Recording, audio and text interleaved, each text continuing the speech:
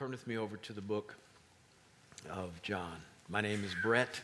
I am pastor of these people, and it's good to see all of you, especially our guests. Glad to have you here. John chapter 2, verses 1 through 10. John 2, 1 through 10. The title of the message is Mother's Day, Vintage Inspirers. Vintage Inspirers. Verse 1. On the third day, there was a wedding in Cana of Galilee.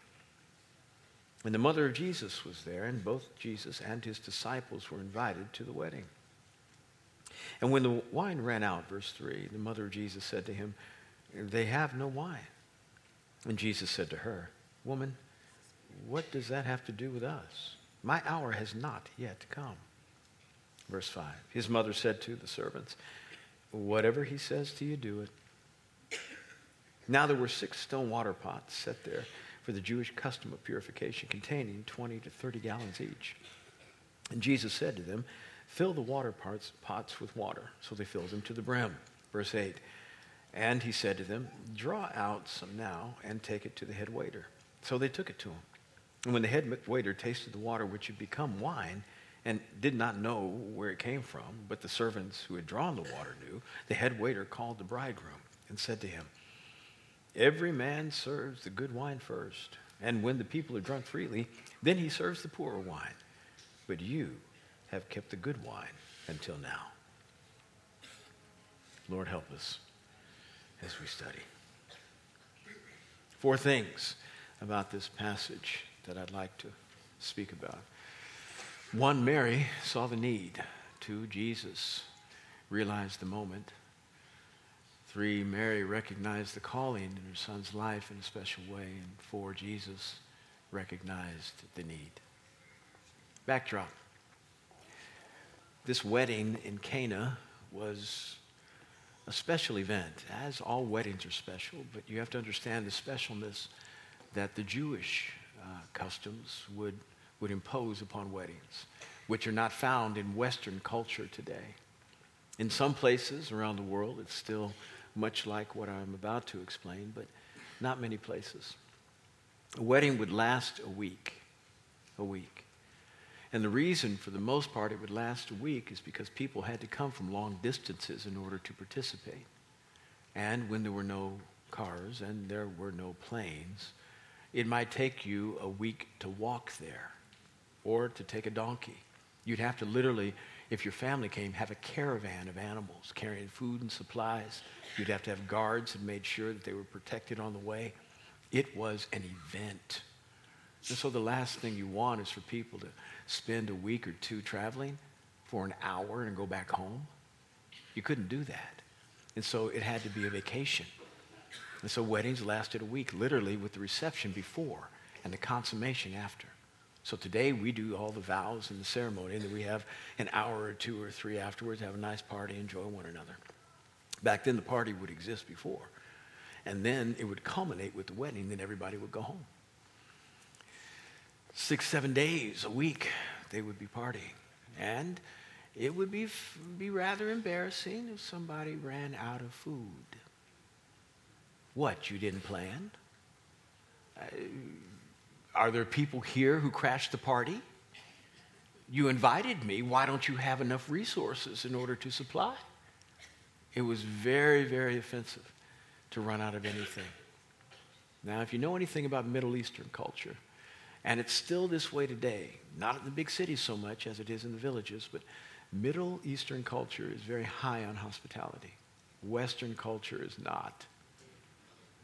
When you go into a person's home in the Middle East, whether it's Iranian or Jewish or Iraqi, there's a sense that they want to treat you like a king. You are their special guest. You are just not a guest. They will put you at the head of the table. They will feed you the finest pieces of food. And you will be there all night. I'm not talking about sleeping. I'm talking about talking. And food will just keep coming. It will just keep coming over and one. And as soon as you finish the conversation that you thought was going to end the moment, and quietness has settled over the entire place, somebody chimes up with another thing they want to talk about. And it goes on and on and on. Why? Because they want to serve you with who they are. They want to give you the best. If there's no place to sleep, they're going to give you their bed. Hospitality is very, very big. So to not have provision for somebody is very offensive, and it's embarrassing. Secondly, Cana happens to be about 5 miles from Nazareth, the place at which Jesus grew up, and from where Mary hailed. We're not quite sure where Joseph was from. We think it was from Nazareth, but we do know for certain that Mary was from there. And this 5 miles, even though it was probably much longer for them because they had to travel by donkey, was much more a dependency in 5 miles than we would have today, even though Chantilly and Herndon are fairly close. We can get there in literally 2 or 3 or 4 or 5 minutes. Let me go there. Let me say that because you're breaking the law if you do it in 3 minutes. You can get there in a hurry. But with respect to the communities that existed back then, they were much smaller in their population base and so dependent upon one another in order to keep their economies going well. And so 5 miles, even though it may have been a good 2.5 hour walk or an hour donkey ride, it was traversed quite often in order for people to share their goods. Now, Joseph, who was Mary's husband, the surrogate father of Christ, was a carpenter. And we have no reason to believe that he wasn't one of the best. Really good. Good enough whereby when he went from Nazareth to Bethlehem in order to do the census when baby Jesus was about to be born, he had to stay there because his wife was giving birth and she couldn't travel back. And so he reestablished himself in Bethlehem for a minute as a carpenter, knowing there were probably carpenters there already. So he had to figure out how to make his skill sets work to put food on the table, and he was able to do so. So you have to be good to take somebody else's business. He was good. Being a good carpenter, he probably had the business of everybody in the region 5 miles away, which meant that kind of community kind of knew people. And you know how news travels when stuff happens. Folks begin to get excited about things when people hear the babies are being born or marriages are happening. Well, Joseph was about to get married. And for a man to get married who was upstanding in the community, it says that Joseph was a righteous man in Scripture, upstanding in the community. I mean, if you wanted a door made, you went to Joseph. If you wanted a chair, you went to Joseph. If you wanted a window, you went to Joseph. He was probably the best. Now he was about to Joseph going to get married. And in order to marry somebody of equal, if not better standing, you had to have some resources to make that happen because you had to pay a thing they called the bride price. Now today we don't have that kind of custom, but we have something similar. We call it an engagement ring. It's the amount of money that you believe shows your affection for the one you intend to say I do to. And it's reflective of how you are going to provide in the future. So pick your richest. Somebody who has a whole lot of resources. They don't go to Zales. He didn't go to Jared's. They have something custom made that's like 7 figures because it represents how they're going to provide. And if they come with something that's $1,500, that woman's saying, pardon me. Pardon me. I mean, I'm grateful, but not that grateful. I'm just wondering what happened here. You got a 1/4 carat that's H color? Are you kidding me? SSS3 what? What is wrong? What happened here? Do you not love me? So it's an indication of something. And where do we get that from? From this. This is where we get it from. But back then, it had a practical application in that the man who wanted to marry the woman would actually pay the bride price to the father of the bride. and it was an amount commensurate with what he had put in to raise her and what he was going to lose without having her services. It was a contract they would sign. And the only amount that we have that could be considered a comparison equivalent would be what would happen with a guy named Jacob in the Bible. The Abraham, Isaac, and Jacob. In the book of Genesis, he's running from his brother, leaving his home because his brother's thinking about killing him. And he runs to his uncle Laban's home, the brother of his mother. And when he gets to Uncle Laban's house, which is about probably 80 to 100 miles north, he sees this woman, Rachel. Rachel happens to be Laban's daughter. Now, don't get upset. First cousins could marry one another back then. He sees Rachel. He goes, wow. And the Bible describes Rachel as gorgeous. Gorgeous. He says to Laban, Jacob not being married, I want her as my wife. Now, he just fled Dodge. I mean, he got out under cover of darkness. He had no resources. He said, what I'm going to give you is the equivalent of what she's worth. I'll give you 7 years of my labor. Okay? Let me say it differently. How much money do you make annually? Okay, let's just talk about a blue-collar worker. An average American making $50,000 to $60,000 a year, right?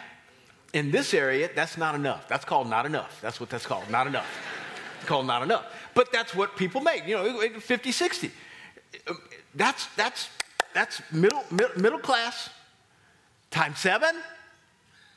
What he's paying is somewhere between $300,000 and $400,000 for the privilege of marrying this woman. That's the only equivalent we have in all of Scripture to determine what somebody might pay in order to secure a woman's hand in marriage. That's a woman of just normal standing. We're not talking about nobility. We're not talking about a princess. Though they may be princess in character, they aren't sitting on a throne. That's just normal. How long does it take for a man to earn that kind of money? They don't get it when they come out of college. That's why when a marriage happened, everybody said, he's arrived. He's been working for 15 years for this moment. He's saved up his money. He's been a good steward. Who's he marrying? Oh, this little girl from Nazareth called Mary. Ooh, Mary? You mean Mary? She memorized she got the award in the Awana class. Memorized the entire book of Isaiah. The whole book. She's amazing. She's the best girl in the youth group. Now, I say that because most women would get married young. Most men older. Because they had to earn enough money in order to secure the woman, and they wanted to make sure they secured a woman who could bear them as many children as possible. So they married the youngest they possibly could, and they were fairly old. So the disparity in age was normal. Joseph could have been 35, 40 years old. And this is probably why we don't see him on the scene when Jesus is an adult. Because he probably passed, gone. You're marrying Mary? Oh, that's a good girl right there. Oh, this wedding's going to be special. He's a righteous man. She's the best girl. Woo-hoo-hoo. My point is the entire community was excited about this moment. Everybody knew. This is a special marriage. This is great. This is great. This is great. And then 6 months later, Mary's got a little pooch in her belly.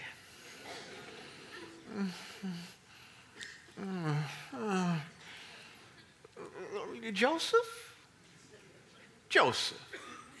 Now, I know she's pretty, but couldn't you wait? Baby's not mine. Mary? No, Mary. No, Mary! Yeah. News travels fast. News travels fast. About everybody in the area knew what went wrong here. And then Joseph decided to marry her. Joseph, what are you thinking? Why would you do such a thing? There are other people. You can get a refund on this, you know. You can get a refund. I mean, this is grounds for divorce here. You can go back and get your money back. I got a dream from God. The Lord said, marry this woman, take her as your wife, for this is my doing. I'm going to obey. He married her. I can't believe he married. Yes, he married. He did. Oh, no, he did. Everybody knew. 30 years later, Mary and Jesus are at a wedding. Can you imagine what these gatherings must have been like when Mary had to be with everybody else? There she is. Her son, he thinks he's all that. He stood up in the synagogue the other day. Opened up the scriptures, began to read from Isaiah. Caused quite a stir, tried to throw him off a bridge. Right off the cliff. Well, we know. You know. Hi, Mary. How you doing, girl? How you doing? Good to see you. You looking good. You got your hair done real quick, didn't you? Girl, who did your nails? Oh, they so pretty. These gatherings had to be difficult. It couldn't have been easy. And Mary recognizes that they've run out of wine. It doesn't say that Jesus didn't recognize it, but it does say that Mary did. And moms, your job is not just to look at how your children are doing and to evaluate your success on the basis of their progress. Don't we do that, though? We're always looking for our kids to be a mirror of whether we're competent. If you haven't learned yet, stop that. Your children aren't that great. They're just not. None of us are. We are sinners. We reflect our sinful nature 90% of the time. And if it happens that we somehow as children have a shining moment, it's one of these tears, isn't it? Parents, I'm just so proud. My son. Because it doesn't happen often. It doesn't. If it happened all the time, we say it's supposed to be. That's the way it's supposed to be. Good job, boy. No, we're just all over ourselves blubbering, thinking, I thought he had it on the inside of him, but I see it now. 90% of the time is, what were you thinking? What were you thinking? And they're staring back at you.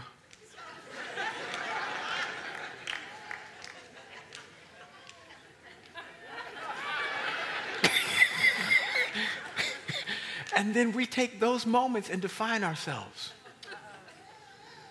I'm a failure. I'm a failure.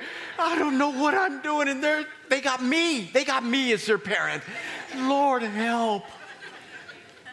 Stop that. And do what you can to be the best you can. But don't always be trying to judge yourself on the basis of whether your children obey today or tomorrow. Sometimes we've got to look beyond and begin to see the needs of the world and say, even if my child doesn't seem to be the kind who is going to be competent enough to meet that need, I have to recognize what they are and help train him or her to be that. Get your eyes bigger. Don't ignore what you see. Just make it bigger. Begin to look on the horizon. Mary saw something. She recognized the need, and she realized, I raised my boy to fill this need. That's why I raised him, to help humanity get over their problems, to fix the needs of human beings. That's why I addressed him the way I did. That's why God gave him to me. I've got to look beyond whether I did a good job or whether he's a good boy, though this one is different in that he was perfect. She didn't have to work hard. I get it, but that's not you. I got to look beyond it. Say, God, help me. I talk to some parents too often and say, we don't want to have kids. You know, this is a tough world to bring up kids in, and we just don't want, we don't want to bring a kid into this world. I think, well, wait. Well, who's going to change it? You could produce the one that helps to do that.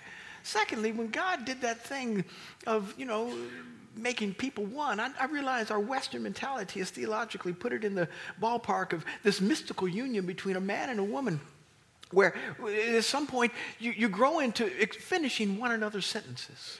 And then you think each other's thoughts as you become one. May I burst your sentimental bubble just for a moment? I've been married to the most fine woman on the planet for 30 years. Never once have we finished each other's sentences. And in fact, every time she tries, it's always wrong. She never gets what I'm going to say. No, that's not what I meant. We could not be more different. We could not be more. You don't want to marry somebody like you. No. And so that mystical thing, I mean, that's good. It's important. But it's more about you being compatible than same. That's what oneness means. Not just you like the same movies and you like the same food. My wife and I don't like the same anything. I mean, nothing. We are completely different. I'm passionate. She's like this every day. I'm up and down every day like this.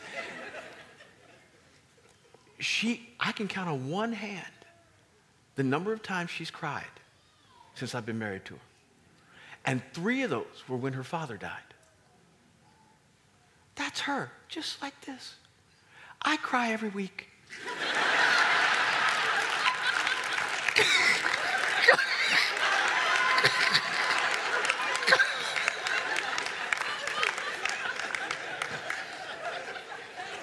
We could not be more different. The Hebrew mind would have looked at that scripture regarding oneness and not just seen this mystical union. Therefore, the man shall leave his father and mother and cleave to his wife, and the two will become one flesh. That meant have a baby. One of the primary reasons you're supposed to be joined is to produce one flesh. Don't talk to me about coming into marriage and not wanting kids, because you are missing the blueprint that God designed. If you want to fashion it after what you want, fine. It won't be a biblical marriage. It'll just be a marriage. Your child can change the world.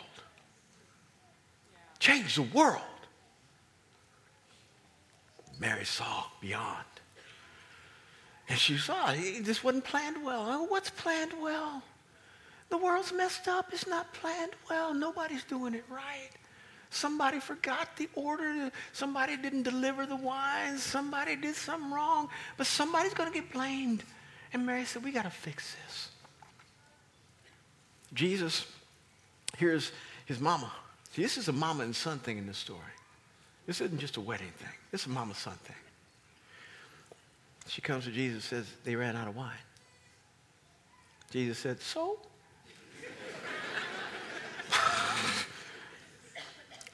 And he says woman. Now, he's not saying it in a derogatory way. He's saying it in a respectful way. Hearkening back to when Adam saw Eve and said, you shall be called woman. It wasn't, woman, listen to me. It wasn't that. It was woman. It was trying to give respect as he was saying something that was going to be a little bit less than encouraging. What does this have to do with us? I mean, Jesus had just been baptized at the River Jordan. John the Baptist had proclaimed who he was. Not many people understood it, but everybody knew something special about this one. He's special. I don't know what all that prophecy thing meant, but wow, he's amazing. And if Jesus were to fulfill this request that his mama was trying to get done, what benefit would it be to anybody except folk get more drunk? I mean, really? Nobody's getting healed. Nobody's getting saved. Nobody's getting discipled. We're not having prophecy flowing. There's no, just more wine? What does that have to do with you and me? I didn't come to get people drunk. I didn't come to do that.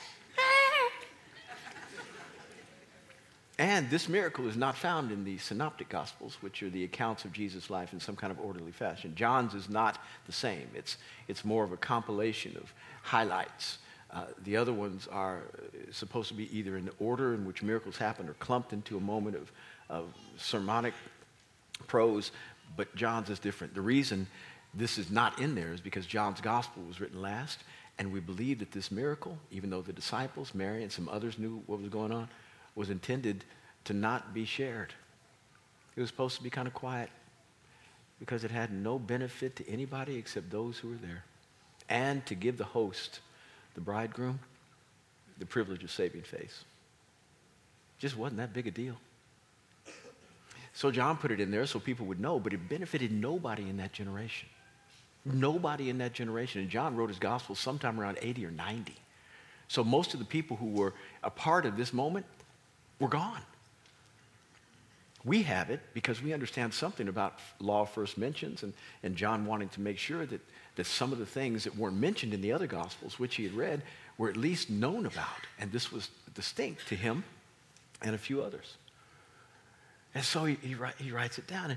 And here Jesus is saying, this doesn't have, why am I? But see, this wasn't just a wedding. This was a mama and son moment. Remember all those women talking? If I do this, probably shut all those women up. Because see, an illegitimate son, if I was born of wrong birth, I can't be a prophet, and I can't do miracles because people believe that God doesn't do that with people who are of illegitimate birth.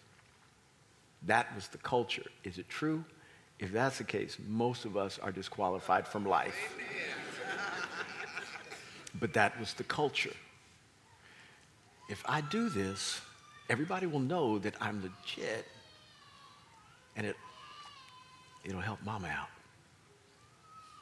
Jesus loved his mama. He loved his mama. He did something before his time just because he loved his mama. Mary recognizes the calling. And she says, as a result of Jesus' response, talks to the servants, says, whatever he tells you to do, you just do it. Now, what she understands by talking to the servants is that Jesus is going to do something. She doesn't have a conversation with him anymore. Her conversation is now with the people. And mamas, your conversation not only needs to be with God, but it needs to be with people. Meaning you need to tell your children, obey Jesus. Whatever he says, you do. Are you listening? Mary told the servants, whatever Jesus says, do it. And when your children ask you that proverbial, disrespectful question of why they have to obey you, when you tell them to do something, please say something a little bit more than what your mama told you, which was, because I said so. It's not about your authority. It's not about my authority. It's about driving them back to what Jesus said. Now, Jesus didn't tell them to take out the trash. You did. But Jesus told them to obey you. So they got to take out the trash. When they are older, there are too many thoughts running through my brain that have a lot to do with my own children right now, and I probably just need to pit stop that and go someplace else. When they're older, they just need to move.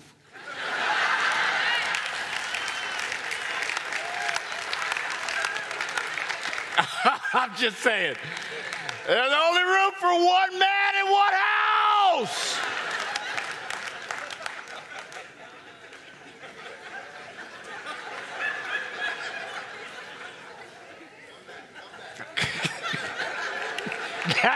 Gather myself.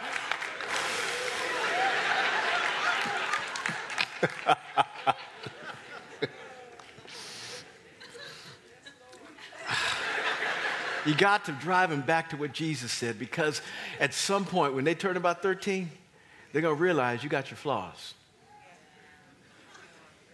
Oh, you're just human like me. Oh, I have to obey you because you feed me, but you are human like me, and you don't get me, you don't understand me. I feel like I'm my own man, I'm my own woman, I can do what I want, I'm grown. I'm grown, I can make my own decision. And all of a sudden, we become completely irrelevant, stupid. You want to be able to say, you're right, it's not about me, it's about him. To make that shift after it's always been about you is sometimes too hard of a right turn for kids to make. You got to drive him back. Whatever he says, you do. And that's why, listen, my children are not perfect, But they all love God. And once they've gotten out of my house, they do what he says. And as much as I complain about so many adults that have boomerang and come back in my house and still live with me, and I love my people, and they are amazing human beings. I got 2 of them who are in ministry with me here, and I got more coming. I could not have better kids. I just thank God every day that he was able to cover all my flaws. But I don't have time, don't clap. But it's important that you understand that we started in the beginning of saying whatever he says to. Because when you're outside of my house, I can't talk to you anymore. You can't hear me even if I do. Whatever he says do. And then Jesus recognizes the need. He says, fill the water pots. Now, these water pots were for purification. You have to understand something about culture back then. The Jews were unusual in that they actually believed that it was important. Well, let me do this. What did your mama say when it was time to go to dinner? What's the first thing she said before you came to the table? Go wash your hands. We get that from biblical injunction. If you didn't have your Old Testament or Old Testament culture, if you were just a regular Roman, they never washed their hands before they came to eat. And they didn't have knives and forks. And sometimes it was communal eating, meaning one big plate, you just pick out what you want. Look, listen to y'all. Listen, ooh, hey. There are many places, you go to Ethiopia, that's what they do. It's just a different way of doing stuff. But they didn't wash their hands. The Jewish people realized, now they didn't know anything about germs, they just knew we need to purify ourselves. And so they had these pots whereby that could be done.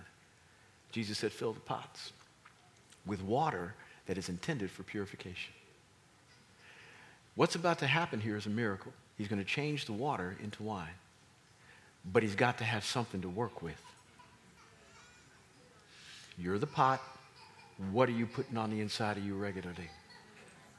What kind of clean water are you putting on the inside of you that helps to purify your life? Holiness, purity, integrity, honesty, loving this word. Taking whatever I say, though I may not be the best presenter on the planet, taking whatever I say on a given hour on a Sunday morning and making sure you are digesting it for Monday. God, help me to receive the benefit that I am getting from your word today so that I can put it on the inside of me that when it comes out, it tastes different to everybody else. It's not just water. You have made it with the combination of my life and personality. Something that is the sweetest wine anybody has ever imbibed. Are you listening to me? The world is looking for real. They don't know what the stuff God tried to give them is. They have no idea. But they want to see it embodied in somebody. They don't just want thoughts. They don't want philosophy. They don't just want a better idea. Does it work? And when it comes out of you, it ought to be the sweetest thing they have ever tasted. But you got to put something in order for him to make wine come out. He can change the water on the inside of you that is simply a message that lasted 35 minutes today. All it is words, just words. Your devotion that lasted 10 minutes. What you pray, your time with Jesus, the conference you went to, all the things that you are intentionally shoving down on the inside of your soul. He can take that, which is very ordinary and mundane, and when it comes out of you because you're living it, turn it into something that is the sweetest thing anybody ever tasted. So sweet that all they want to do is, can I follow you? Where is your God? Who are you? All they want to do is be like you. Mamas, that can happen in your home with your children. You keep pouring into their life this word. Keep pouring. Just keep pouring. Every day I'm asking my children, how was your devotion today? And sometimes they have to say, Dad, I didn't read my Bible. And they have to say it to me because they can't lie, which is great. And then I say, well, okay, since you didn't read your Bible, I'm going to tell you what I read today. You're going to get a devotion one way or the other. You're going to get a devotion. Now, I do it to you with conviction. With them, it's nice. Well, let me tell you what I read today. Keep pouring. And at some point, it's going to come out.